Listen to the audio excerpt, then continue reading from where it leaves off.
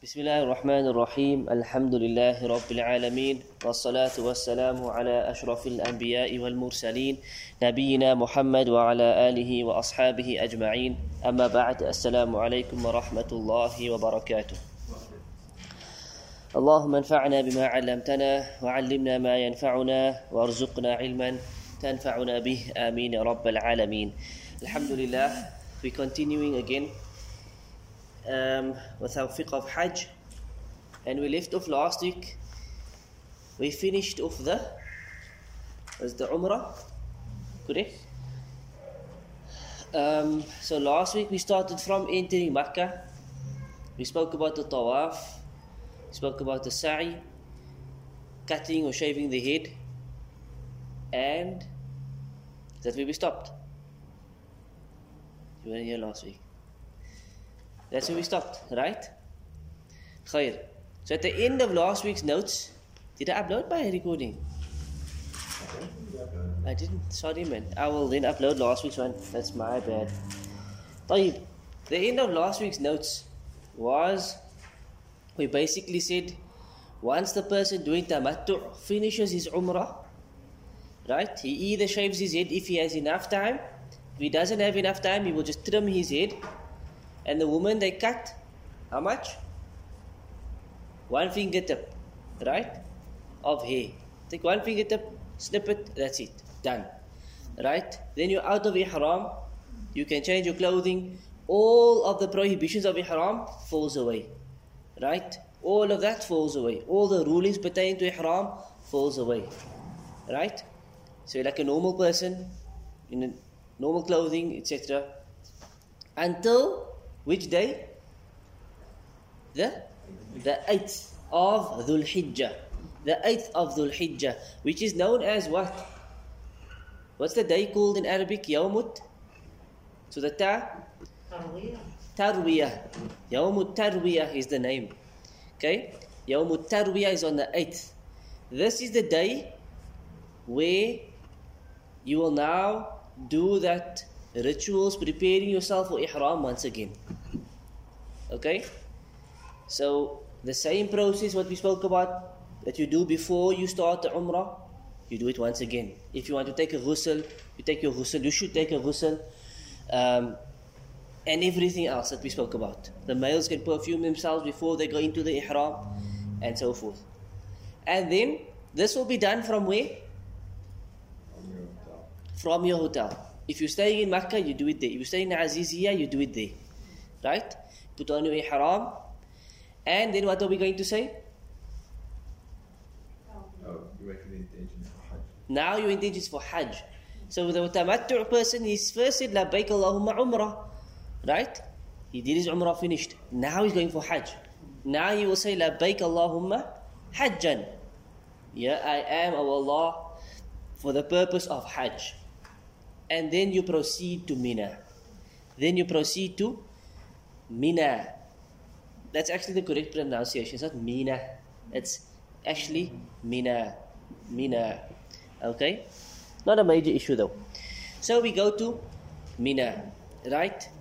Probably by bus. Most people. Again, doesn't make a difference. You want to walk, it's okay. You can see things along the way. But again, doesn't make a difference. You take a bus and you follow your group, right? What is Mina? Mina is what they call tent city. There's only tents, right? So there's basically tents and there's road. That's about it, with a few shops in between. And of course the jamarat are found in Mina. The jamarat which are going to pelt is found in Mina, right? But on the 8th, there's no specific rituals to be done. We just go to Mina, and the point is to spend the day and the night there. So in the morning is the best time to proceed. You pray Fajr at wherever you are, in your hotel, in the local masjid. Near to the hotels, there are masajid. You pray in those masajid. Right? For the men, best, go to the masjid. For the women, pray in your rooms. That's the best for the woman. Okay? And then all come together. Again, the group will advise you, this is the time you're going to leave, and so forth. Get your things together, and you proceed with the group towards Mina. Right? special services go one way, non-special services go another way. What's the difference between the two? I don't know if the group, I'm sure they do inform you. From my experience, the difference between the two is special services is a lot closer to the Jamarat than non-special services. So the walking is a lot less. Because it's literally, if this is, it's like just there. You just walk out of your thing and then a couple of meters down the road and you're there. The other one is a long distance to walk before you get to the Jamarat. As for inside the tents, probably more space inside the special services. You get your own little, well, non-special services now as well. You know, the changes every year, so it's difficult for me to actually say, because every year it gets upgraded and so forth, and Allah knows best. So we get to Mina on the 8th, which is known as Yawmut Tarwiyah. And what do you do on this day? You will pray your salah. Yes? Can I just ask a question about shortening the prayers? Yes. You go to the masjids, they will that also be shortened prayers, or will it be? Look, in Aziziyah, this applies to Mina. Right? When you're in Aziziyah, pray with the masjid. The masajid are going to pray normal salah because it's locals that's leading the salah. Yes. So when you pray with a local imam, you in the masjid, you pray with him in full. Understand? This, when they say we shorten the prayers, applies to when you're in Mina now. Now you're going for Hajj. When you're in Mina, now these rules apply. Before that, pray in the masajid, pray in full. Always try to pray in congregation. So you mentioned going to the mosque, then go to the mosque close by while in Mina. No. Before you go to Mina, I said. So for Fajr, I said on that day, Okay. for Fajr, the men should try to go to the masjid. And the woman, you pray in your room. After Fajr, they're going to leave. Maybe 9, 10 o'clock in the morning, they'll give you a time. Right? Then when we go to Mina, you're going to get there, preferably before Dhuhr. If you get there later, there's no harm. Right? But you try to get there before that. Again, this is group dependent. So you go with the flow. You get there and you will pray the salah in short without jam'. So each salah in its time. Right? Dhuhr, Asr, Maghrib, Isha. In its time, in its waqt. But you shorten the 4 rak'ahs to 2. Maghrib obviously remains the same. So you are like a traveler basically, but you're not going to make jam'. Understand? And this is how Rasulullah sallallahu alaihi wasallam did it. He didn't make jam', rather he just shortened the salahs. Advice for this day and evening, the night, which is basically the night of the 9th, correct? The main thing is rest, relax. If it means you chill the whole day, chill the whole day. Eat your food, drink your fluids, stay hydrated. This is of utmost importance. Look after your health. And this actually applies before the 8th as well. Right? Don't tire yourself out. Don't exhaust yourself. You want to be in your best state on Hajj. So we said from now until Hajj, you should already be getting into a routine. A type of, get a little bit fit. Start to walk in the mornings, do something where you can, you're used to exerting yourself a little bit more. Boost your immune system. I mean, especially now with this virus and so forth, that's of utmost importance. And on Hajj as well. Because what happens on Hajj? You've got millions of people from around the globe coming to a small town called Makkah and Aziziyah and Mina. It's a small place. What do they each? One brings with him his own germs and his own bacteria and his own. So lots of people get sick on Hajj because you pick up something. And lots of people get sick after Hajj. After the whole rush, you start to calm down, then you get a flu or you get a cough or that's normal. It happens. And you're breathing in fumes and from the buses and lots of things. So a mask like this is actually probably handy to have with you. Lots of people wear it on Hajj. If you have a good one, it's probably quite handy as well to have. So boosting your immune system, eating, drinking, resting is of utmost importance. Right up until this day of the 8th, you are to be resting, taking it easy, and so forth. And it's about getting yourself in the frame of mind. From now, but it's a build-up. On the 8th is like really tomorrow is Arafah. Tomorrow is this is why we came. This is the main day. Because Hajj is Arafah. So the hadith says, Al-Hajju Arafah. Hajj is Arafah. It's all about, that's the pinnacle of Hajj. That's the main part of Hajj. So you want to be in the best possible state on that day. In terms of your faith, in terms of your health, in terms of your resting, everything, you try your best to build up to that point. Then, we go to Arafah. So you sleep in Mina. You wake up, Fajr. Right? Now, in the tents, they make Salah and Jama'ah. Each tent has a Jama'ah Salah. You make with the Jama'ah. Right? In the morning, you make Fajr. You wait until sunrise. Again, get your things together. Relax, have some breakfast, whatever is needed. Freshen up. And off you go to Arafah. Right? We will travel from Mina to Arafah. If this is Mina, a couple of kilometers down the road is Arafah. Okay? Some people will do a walking Hajj. Others will do a non-walking Hajj. Right? Again, if you get into the bus, there is no harm or sin upon you. If you feel it's hot or you need to be in the bus, get in the bus. Very few people do a walking Hajj because of the heat and because the day is long and so forth. So unless you're super fit, if you're not super fit, don't do it. If you know you're fit enough, then you can do a walking Hajj. But otherwise, get in the bus. Right? The sunnah is to stop in a place called Namirah till just before Dhuhr. Right? This is what the Prophet ﷺ did. But if you cannot do that, then we do not do that. Again, realistically speaking, this is not going to happen. It does not matter because staying in Namirah is a sunnah, but it's not obligatory. When the sun passes, it's zenith. Right? Yani, it's now Dhuhr time. We pray Dhuhr and Asr together. Now you're going to make Jam' on the day of Arafah. So Dhuhr and Asr, like a full-blown traveler, 2 for Dhuhr, 2 for Asr, and you're done. Don't delay the Asr. Don't delay the Asr. Don't think to make our Dhuhr now, 4 rakats, and Asr later, in the time of Wuquf, is better. It's not better. This is the way Rasulullah ﷺ did it, that's how you do it. That's the best way. Understand?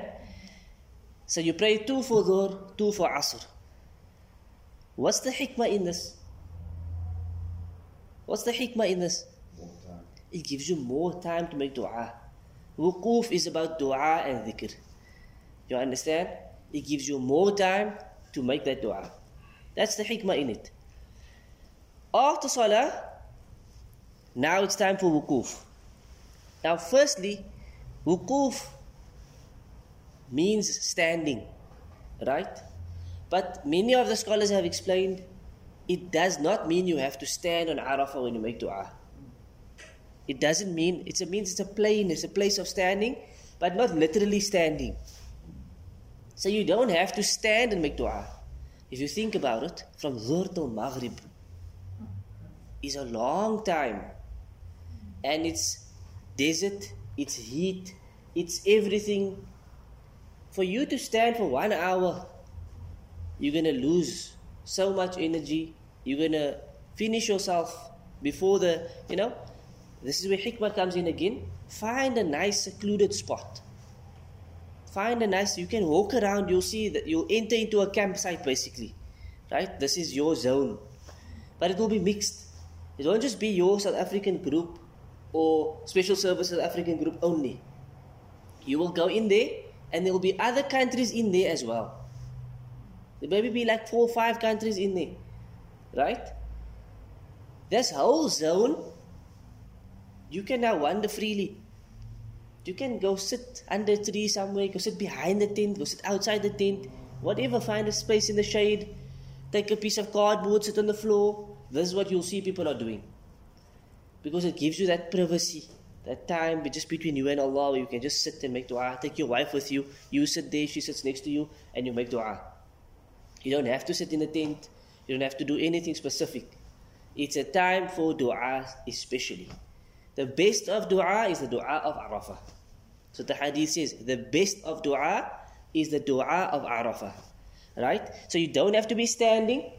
You can sit nicely and, sit here, later on go sit there. But it's about balancing that time and making the most of that time as best as you can. So, after the prayer, he should devote his time to making dhikr and dua and beseeching Allah and praying as he likes. Again, there's nothing specific to recite. Okay? Raising his hands and facing the Qibla, even if the mountain of Arafah is behind him. Because the sunnah is to face the Qibla and not the mountain. Now, raising the hands is part of the etiquette of dua. Right? The hadith says, Allah subhanahu wa ta'ala is Hayyun Kareemun. Two attributes of Allah. Allah is shy and is generous. And He becomes shy towards His slave when he raises his hands unto Him, that Allah does not respond to that dua. That Allah lets him drop his hands empty. Allah is too shy to allow this to happen. That's what the hadith says. So, etiquette of dua, raise the hands. Understand? Facing the Qibla is also an etiquette of dua. So you try and do this. Try your best. That's the Qibla. Okay, I'll just sit in that direction. However you sit cross-legged, sit on like you're sitting in a tahiyyat, sit on a chair, anything. It doesn't matter. Just try to face the Qibla. Raise your hands as much as you can. If your hands get tired, drop your hands. It's not an obligation. Do it as much as best as you can. You understand? Tayyib. And also, this is how you raise the hands. This is the sunnah way of raising the hands. So, not this, and not this, and this, or anything, but this is the sunnah of raising the hands. You understand? So you try and sit like this as much as you can. As best as you can. Okay? I think a good thing maybe to go through is try and read up on the etiquettes of making dua. The general etiquettes regarding making dua. A number of things from the sunnah where the Prophet taught us how you should make dua. Praise Allah first, send salutations upon the Prophet, call upon Allah with His names and attributes. There's a number of things, that increases the chances of your dua being accepted. That's something good to read up on. And if you remind me in the group, I will send something later on, inshallah. So someone can just remind me either tonight or tomorrow or in the week, anytime, and I will send something in the group. Face the Qibla, not the mountain. Yes? You say it's a sunnah to face the Qibla with dua. Yes.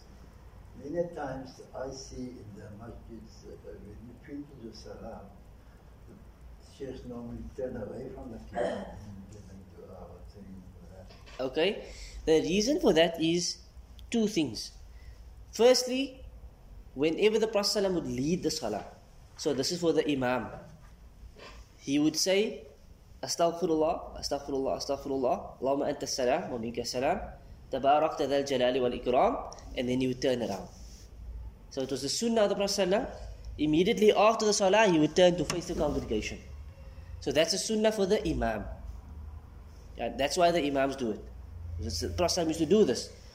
Secondly, the actual etiquette after dua, or should I say after salah, is not to raise the hands. So, you see, the issue of raising the hands is for general du'as. Dua that you make, if I decide right now I'm going to make dua to Allah, you should raise the hands. Then there are specific times where we make du'as. Right? Specific du'as, specific times where it's not a sunnah to raise the hands. I'll give you a simple example. When you enter the masjid, you make a dua. Correct? We did this dua, was it last week? Bismillah wa salatu wa salam ala Rasulullah. Allahumma aftah li abwab. It's a dua. Oh Allah, open the doors of your mercy. Open for me the doors of your mercy. When you leave the masjid, you say, Allahumma inni as'aluka min fadlik. Oh Allah, I ask you of your favor. Allahumma a'simni min ash-shaytanir rajim. Oh Allah, protect me from shaitan, the rejected one. These are du'as. But nobody walks in the masjid and says, Allahumma aftahli, Allahumma inni as'aluka. No, when you enter the toilet you say, Allahumma inni a'udhu bika min al-khubuthi wal khaba'ith, ghufranaka. We don't do this. Why not? Rasulullah never did it. Nor the Sahaba, nor did anybody ever do it. Are you with me? And there are many other examples of this. It's a dua. So if somebody says, so shouldn't I raise the hands when I'm entering, when I'm exiting? We say, no, you shouldn't. Because those are specific du'as attached to certain times and places and so forth. Understand? Another example, where you will see people raising their hands, but it's actually, they shouldn't raise their hands, is the dua after the adhan. It's a specific dua, a specific time. There is no hadith that the Prophet raised his hands after the dua of the adhan. Another example, in the khutbah of Jumu'ah, Rasulullah, in fact there's a hadith in Sahih Muslim, where there was one of the ministers of the city, he stood on the mimbar and he gave the khutbah. This was after the death of the Prophet some years later. He gave the khutbah, and in the khutbah, you know, the Imam makes a dua. Allahumma a'izz al-Islam wal-Muslimin wa adhill ash-shirka wal-mushrikeen. And this minister stood there and he said, Allahumma a'izz al-Islam wal-Muslimin wa adhill ash-shirka, and he made the dua. When he was done with the khutbah, there were still some Sahaba who were alive. The Sahaba went to him and said, how evil are your hands? How evil are your hands? Because whenever the Prophet ﷺ did the khutbah, he never raised his hands, he used to point with his finger. Now look at the Sahaba, how strict they were when it comes to opposing the Sunnah of the Prophet ﷺ. So they actually rebuked this man for this. This hadith in Sahih Muslim, there's no doubt over its authenticity. So we say for the khutbah, the Imam is not supposed to raise hands, nor is the congregation. It's a specific time, but general du'as, raise the hands. General du'as, you raise the hands. You understand? So du'a in Arafah is general. You sit there, you make du'a, you raise the hands. Now coming to the issue of the salah. After the salah, again, if you look at all of what is recited after the salah, it's again not the sunnah to raise the hands. This is not known to most people because of the tradition. So there is no hadith. And again I challenge you, ask the Shaykh who says you must, to provide the hadith wherein the Prophet or the Sahaba ever made dua after salah and raised their hands. So the sunnah after the salah is the Imam turns around, the congregation will still face whichever way they want to face, and each one is supposed to make his adhkar individually. So you Allahumma anta salam, you say by yourself, your subhanallah 33 times, alhamdulillah, Allahu Akbar. Each one is supposed to do this by himself. You understand? That's the actual way it was done in the time of the Prophet ﷺ. This only became a later on thing where everybody sits and the Imam makes a dua and everybody says Ameen. But there's a lot of problems to this. Number one, it's not sunnah. Number two, what happens? 99% of the people don't know what they're supposed to recite after the salah. 99% of Muslims don't know the sunnah du'as after salah. What is the sunnah du'as after salah? Besides what I said already. The Ayatul Kursi, the 3 Quls. Then, there's La ilaha illallah wahdahu la sharika lah, lahul mulk wa lahul hamdu wa ala kulli shay'in qadir. What comes after that? That's only one. You say that once and then you say, Allahumma la mani'a lima a'tayt, wa la mu'ti'a lima mana'at, wa la yanfa'u dhal jaddi minka jadd. Then you say La ilaha illallah wahdahu la sharika lah, lahul mulk wa lahul hamdu wa ala kulli shay'in qadir, la hawla wa la quwwata illa billah, la ilaha illallah wa la na'budu illa iyyah, lahu an-ni'matu wa lahu al-fadlu wa lahu thana'u al-hasan, la ilaha illallah mukhlisina lahu ad-din wa law kariha al-kafirun. This is examples of sunnah adhkar to be recited after every single salah. I can say 99.9% of Muslims don't know this. Why not? Because the tradition is after the salah, the Imam must make the dua, and he doesn't even say it. So he's making all the other du'as in the world, and the people are saying Ameen, Ameen, Ameen. At the end, we will get up and we go. So this is now become the sunnah, and the true sunnah has been lost. Are you with me? So there's a lot of issues. The other issue is if the imam makes the dua loud over the mics, anybody who comes late, he can't focus on the salah because he's listening to this dua that's going on and on and on and on and on. And there's many other issues on this, and Allah knows best. The long and short of this is, it's not a sunnah to raise the hands after the salah, and secondly, it's a sunnah for the imam to face the congregation when he's done. Okay?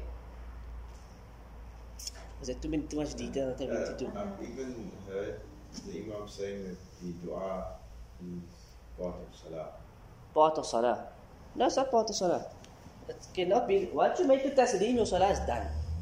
Even if you say nothing after the salah, you just got up and you left, your salah is done. It's valid, it's accepted. The adhkar is a sunnah to be done after the salah.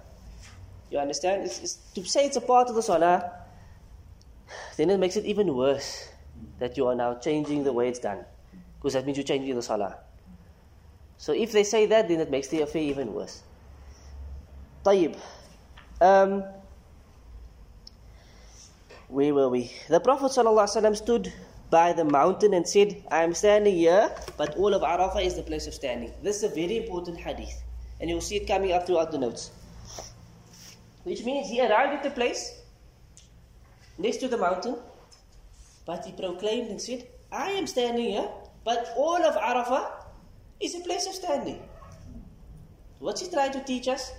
You don't have to stand here. This is just a place where I'm standing. You don't have to stand here.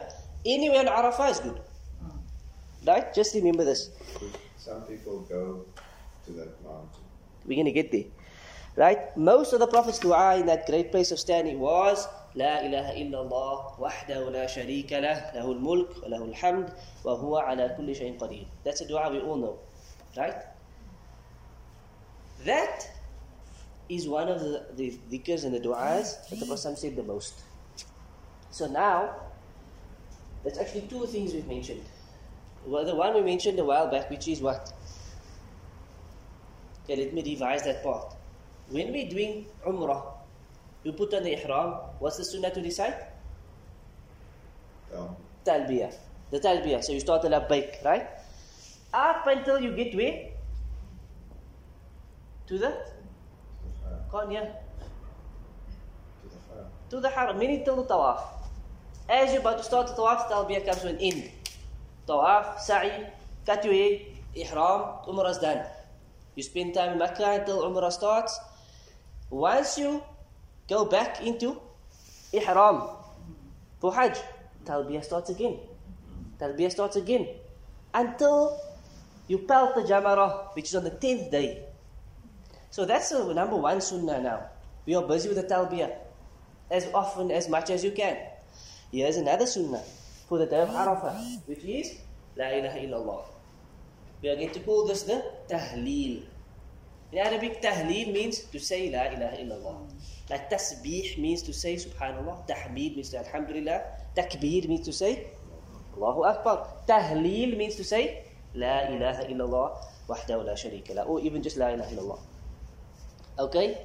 So this is another sunnah, to say this as much as you can, the talbiyah as much as you can, and then whatever else you want to do. As much dua as you want. Advice from many people is, write your du'as down. Take a book. These are the important things I don't want to forget, and I really want to make on Arafah. So for this child, this is what they need. This child of mine is not well, I need to make a lot of dua for this sickness that he has. And for this one, can't have children, this one, and for this child, can't find a husband, this, that, and for specific things. And then in general, for your kids in general. For my parents, this is what I want for my mother, this is what I want for my father, and so forth. It's something good. Because on the day, you're going to forget. You get overwhelmed, and then you think, I've got to make dua for this. If you can jot it down, no problem. So you take it out one moment as you're sitting there, and you start to make dua for these things. I don't see a problem with this. Right? Some people will say, can I send you a dua? Make this dua on Arafah for me? No problem, inshallah. Right? So it's not a bad thing to do. So how do we balance it? You do as much of this as you can, whenever you want. Talbiyah, as much as you can, whenever you want. Mix and match, right? Mix and match. And then you make your du'as. If you want to read some Quran on that day, it's no problem. Tahmeed, tasbih, salawat upon the Prophet ﷺ, all good. All good, right? The pilgrim is tired, wants to have a break by talking to his companions about useful things, or by reading from some useful books, especially things that have to do with the generosity and great bounty of Allah, in order to increase his hopes on that day. This is good. So if you get tired, right, there's no problem with sitting and talking to your wife for a little bit. You know, this guy is sitting next to you for a bit. But don't talk about sports. And don't talk about news. And don't talk about worldly things. You know? Talk about maybe what's happening there, or just general reminders, or something. But talk about something that's good and beneficial. Don't waste your time. This is the best time of your life. The most valuable time. This is not a time to waste. Okay? Then he can go back to making dua and praying to Allah. He should strive to make the most of the end of the day by making dua. The best of dua is dua made the day of Arafah. So again, this is why it's important to preserve your energy. That time, as the time is getting less and less and less and less, you see the sun starting to set. That's when you need to increase as much as you can. And you can think of it like desperation. You know, the time's running out. So you really start to beg Allah, and you really start to dig deep in your du'as and to speak to Allah directly. And again I said, dua can be done in any language. If you have certain du'as that you understand in Arabic, recite it, no problem. But the general du'as, make it in your language that you understand, where it hits you. You're speaking from the bottom of your heart. Up until the sun sets. The moment the sun has set, that time is up. The time is up. So the best part of the day is the end. Right? Some of the virtues of Arafah. What's happening with our time? Where are we? I'm going to run through this quickly. The virtues of the day of Arafah. It's the day on which the religion was perfected and Allah's favor was completed. So a Jewish man came to Umar ibn Khattab radiallahu anhu and said that there's a verse in your book which you recite. If we had a verse like this, we would have taken that day it was revealed as a day of Eid. So Umar said, what verse are you talking about? And he said, الْيَوْمَ أَكْمَلْتُ لَكُمْ دِينَكُمْ وَأَتْمَمْتُ عَلَيْكُمْ نِعْمَتِي وَرَضِيتُ لَكُمْ الْإِسْلَامَ دِينًا. Where Allah says, on this day, I have completed الْيَوْمَ أَكْمَلْتُ لَكُمْ دِينَكُمْ. I have completed your religion for you. That the deen is complete. وَأَتْمَمْتُ عَلَيْكُمْ نِعْمَتِي. And I perfected my favor upon you. And I am pleased with Islam as a religion for you. Allah is stating that the deen is complete. It's perfect. And this is the religion that He's pleased with for us. He's chosen this religion for us. Obviously, this is a powerful ayah. And it proves that Islam is perfect and complete. No additions can be tolerated. So Umar said, we know the verse, and I know when the verse was revealed. It was revealed on the day of Arafah, which was on a Friday when they made Hajj with the Prophet ﷺ. So Allah chose this day to reveal that verse. That was the day He sealed off the religion from any additions. The Imams of Tafsir, they say, no new ruling came into effect after this ayah was revealed. So as you know, during the life of the Prophet ﷺ, things were legislated and at times removed. You understand? There was actually a room for abrogation. Things were allowed and became not permissible. This is the time the Prophet said this is permissible. Later on he said it's not permissible. You understand? And so forth. Once this ayah was revealed, no more of that. It's complete, it's done now. It's also a day of Eid for the people who are in that place. The Prophet said in the hadith, the day of Arafah, the day of Nahr, which is the day of sacrifice, and the days of Tashriq are Eids for us. For the people of Islam, these are the days of eating and drinking. So, which day is this now? The 9th, the 10th, and the next 3 days, the 5 days of Hajj, are days of eating and drinking. What does this prove for the Haji? What does it tell you? What ruling could you derive from this? No fast. No fasting is allowed. It's a day of eating and drinking. So you should not fast. Some scholars say it's haram, some scholars say it's makruh to fast. Especially on Arafah. So the fasting, the virtue of fasting Arafah is for the people who are not on Hajj. Those who are on Hajj, it's not a sunnah for them to fast. The Prophet did not fast on his Hajj. Right? And clearly, as we can see from these ahadith, it's not a sunnah to fast for Hajj. Fasting on this day is an expiation for 2 years. This we know, right? But this is for the non-Haji, the non-pilgrim. It expiates for the sins of the previous year and of the coming year. So those who are not on Hajj, this is your opportunity to earn reward. This is your opportunity to get forgiveness. Just like the Hujjaj are getting whilst they are on Arafah. It's a day of forgiveness of sins, freedom from the fire, and pride in the people who are there. The hadith in Sahih Muslim says that Rasulullah sallallahu alaihi wasallam said, there is no day on which Allah frees more people from the fire than the day of Arafah. No day where Allah frees more people from the fire than the day of Arafah. So it's a day where you beg Allah for this. Specifically, you can now ask Allah, free me from the fire, my family from the fire, my children, my mother, my father, my friends, my this. Beg Allah to free you and those who are close to you from the fire. He comes close. This is Allah. Allah comes close and expresses His pride to the angels. So Allah boasts to the angels and says, what do these people want? Implying that whatever they want, they're going to get. Ask them what they want so I can give them. So whatever is being asked on that day, bi'idhnillah, you will see it answered in your lifetime. You will see it answered.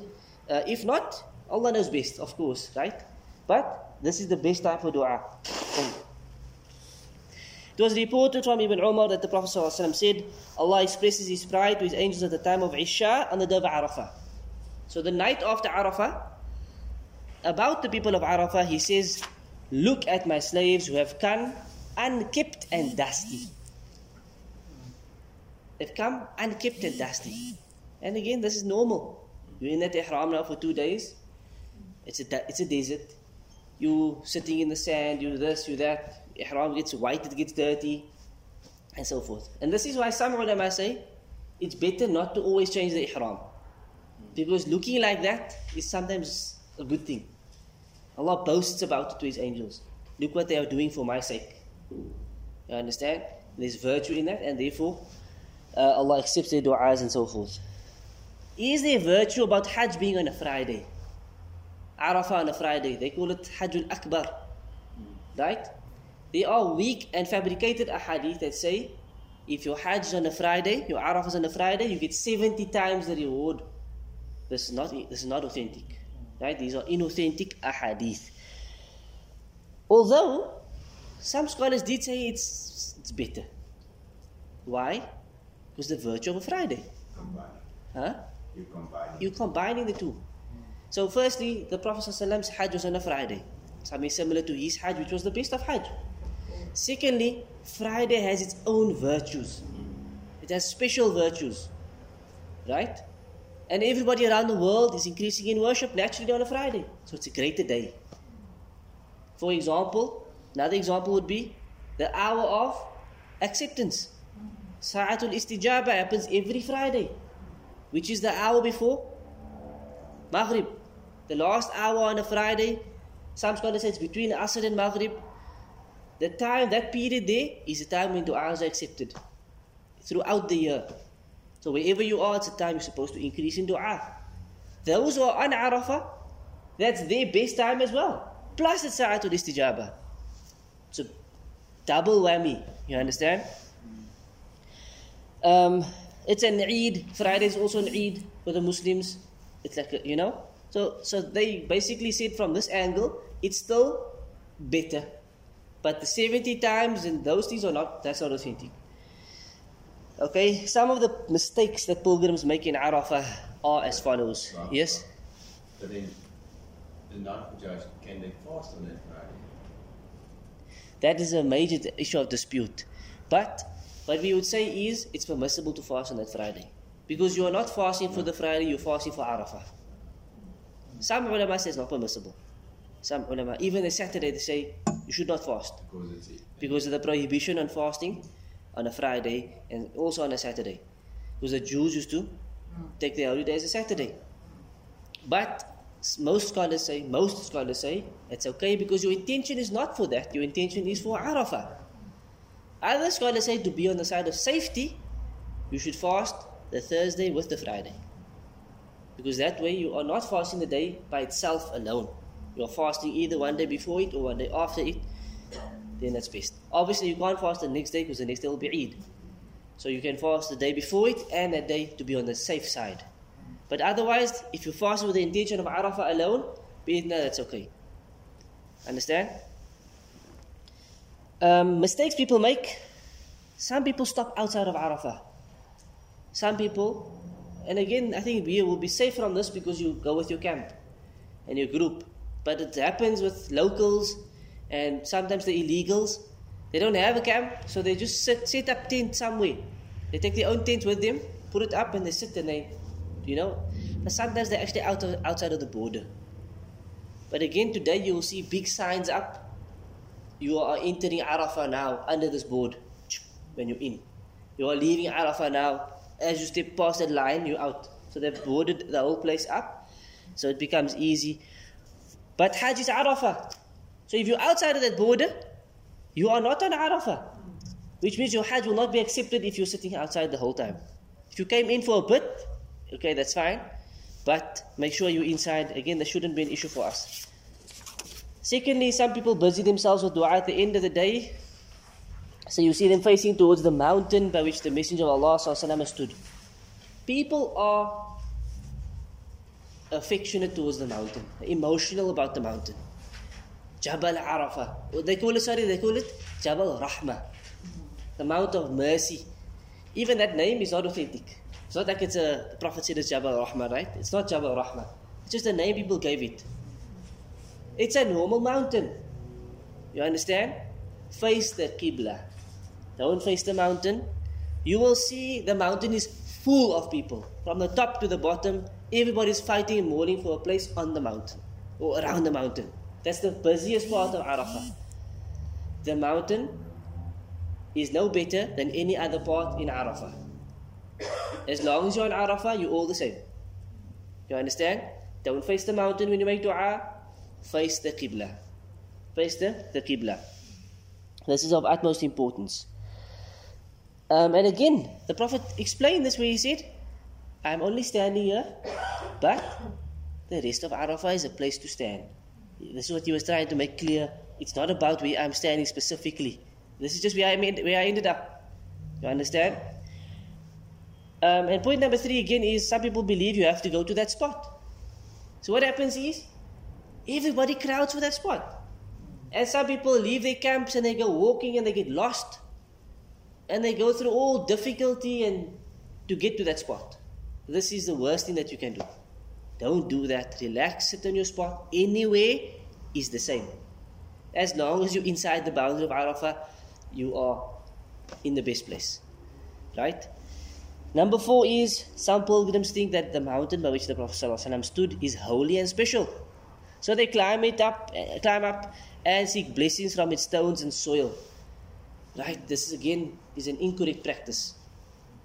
There is no need to take blessings from the sand or from the soil or from the stones. It's an ordinary mountain. Anywhere on Arafah is the same. In fact, this is not just a minor, this is a major problem now.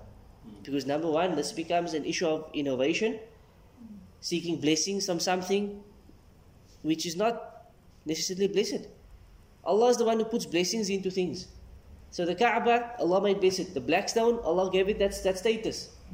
That is sunnah to kiss. The Zamzam is a sunnah to drink. There's shifa in it. This is established. But if I gave you this now and I said, this blessed hand sanitizer, if you put this on your hands, then you'll be protected from all diseases for the next week. And now I'm selling this for 5,000 rand. I just made it up on the spot. But if I wore a big enough turban and I said that I was born in Makkah and my lineage is that of the Prophet ﷺ, people will probably come and buy it. Because that's how people are. People are emotional and they attach themselves, like this emotionally. Physical. They want something physical to feel. They want something, perhaps it's that, something tangible that they can hold on to and say, you know what, this I got from Makkah. This I got from the Jabal Rahmah. But in reality, it's like a stone outside. That's what it is. So, this is why knowledge is so important. To counter that type of thinking. And sometimes Iblis does this to people. That instead of doing the right thing, they are more attached to all the other things which actually has no meaning to it, no value to it, no actual, blessings behind it. And that's what I said last week about looking at the Maqam Ibrahim. I said, you can look inside if you want to see it, fine. But don't go rubbing on it. And I promise you, I've seen people rubbing the whole haram. They walk with their hands on the walls. Every wall they go, every pillar they go, it's, seeking blessings. But it's just a pillar. You understand? Washing the clothes with Zamzam. Look, Zamzam is blessed, but obviously to wash your clothes with it, what's the benefit in that, right? You drink Zamzam, if you rub it on your skin and that's not a problem. To wash your clothes in Zamzam, Allah Alam. So what happened is, in the time of the Prophet ﷺ, they passed by a tree. And the mushrikeen used to hang their weapons on this tree. So they came towards the tree and you see this tree with weapons hanging on it. Why did they hang the weapons on the tree? They believed it was a blessed tree. If you hang your things on this tree, so it will protect you, it will serve as, And so some of the Sahaba said, Ya Rasulullah, ij'al lana dhata anwatin kama lahum dhatu anwat. Make for us dhatu anwat. The tree's name was dhatu anwat. They called the tree dhatu anwat. Give us a dhatu anwat, like this tree, just like they have. And then Rasulullah ﷺ became extremely upset and angry. And he said, Allahu Akbar. These are traditions you are following, like the traditions of those who came before you. By the one in whose hand is my soul, you have spoken as the children of Israel or Bani Israel spoke to Musa. Make us a god as they have gods. In the Quran this comes, Ij'al lana ilahan kama lahum aliha.